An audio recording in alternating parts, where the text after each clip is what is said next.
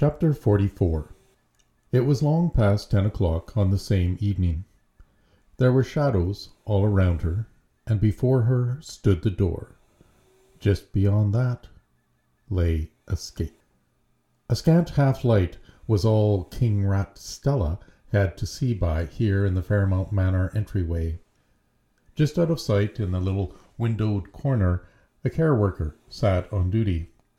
She was a new girl. Stella couldn't remember her name. And a bit of a wide yawner, thank goodness.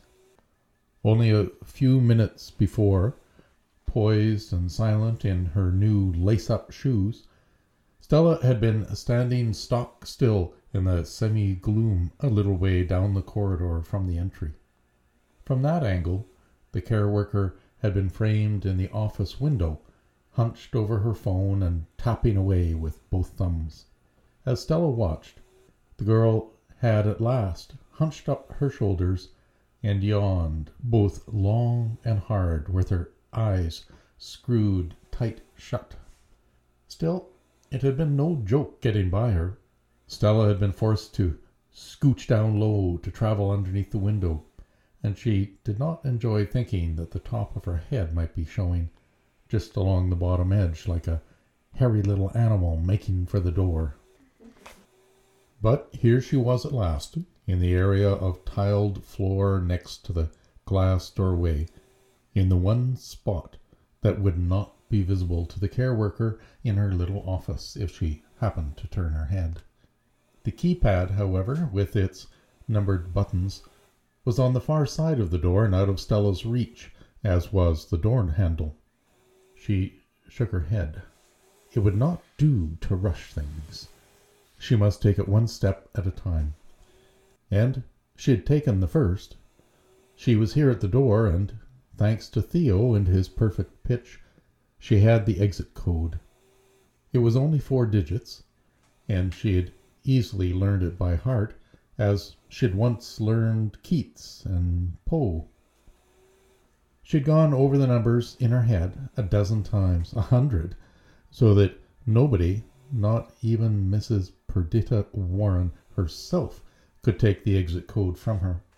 Stella slid down the wall with care for her backside where it met the cold entryway tiles. Scooting the few steps to the door took only seconds. She stopped there for a moment, folded as small as she could be, glad of her navy blue tracksuit, dark as the night. A stealth tracksuit, that's what it was. Yet she felt a sudden certainty that she was being watched. Keeping perfectly still otherwise, she turned her head slowly towards the office.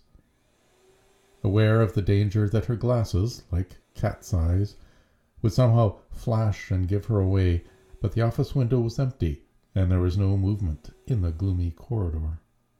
Where had the care worker gone? Had she set down her phone in order to check out a noise here at the front entry? Would Stella soon be overtaken, fussed over, and frog-marched back to room 34, tucked up, and then reported upon to the director? However, it was this sort of timid thinking that halted social progress and prevented world peace.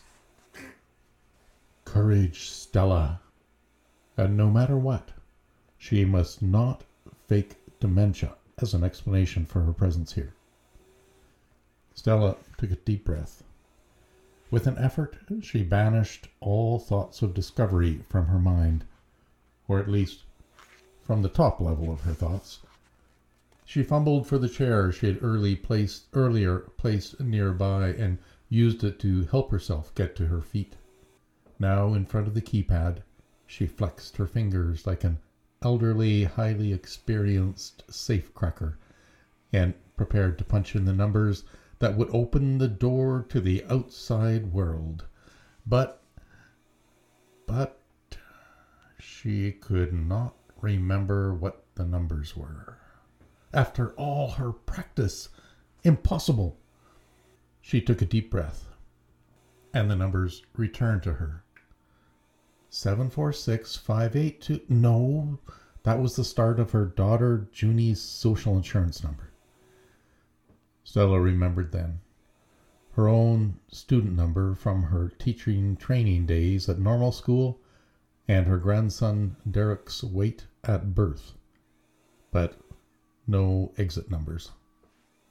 She stood at the doorway, one hand on the glass.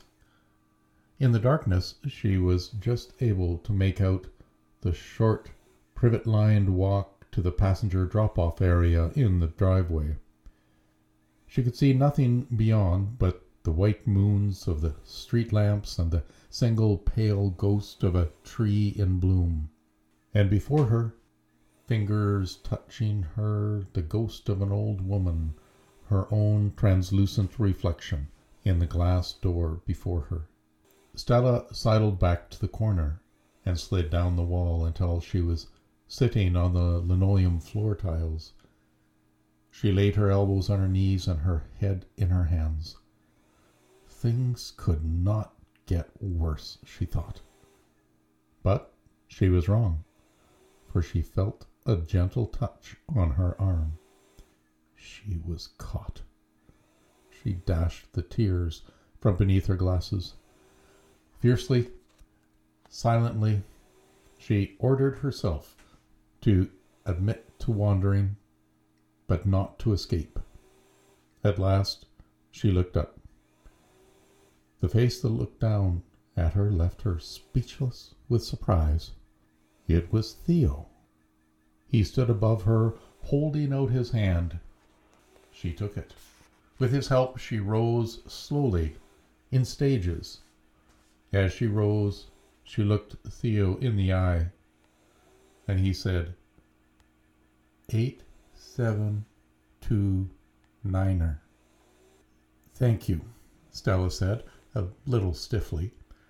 Although glad not to have been caught by a member of the staff, Stella was not entirely sure she was glad of Theo's help. She had planned to get outside by herself, and now his almost magical interference. Theo ex machino. His help seemed almost a cheat, but there was no question of telling him so, not when he was so clearly here out of kindness. Once she was up, he let go of her. He touched the buttons on the keypad, not quickly, but not without confidence either. She felt certain he had punched in the numbers for the exit code before now, and more than once. She had heard somewhere that Theo was not supposed to have the freedom to leave Fairmount Manor any more than she was. Thus, his endless perambulation of the care home corridors. When he cocked a look down at her, she set her hand beside him against the door. It was enough.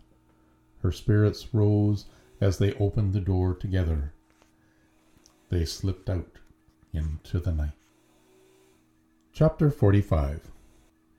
With Theo at her side, a midnight blue sky overhead, and leather lace-up shoes on her feet, Stella walked with a poised and silent footstep along the sidewalk leading away from Fairmount Manor. The street was curved and graceful. This was one of the city's older neighborhoods, and one that she had known well all her life. But that was not really true.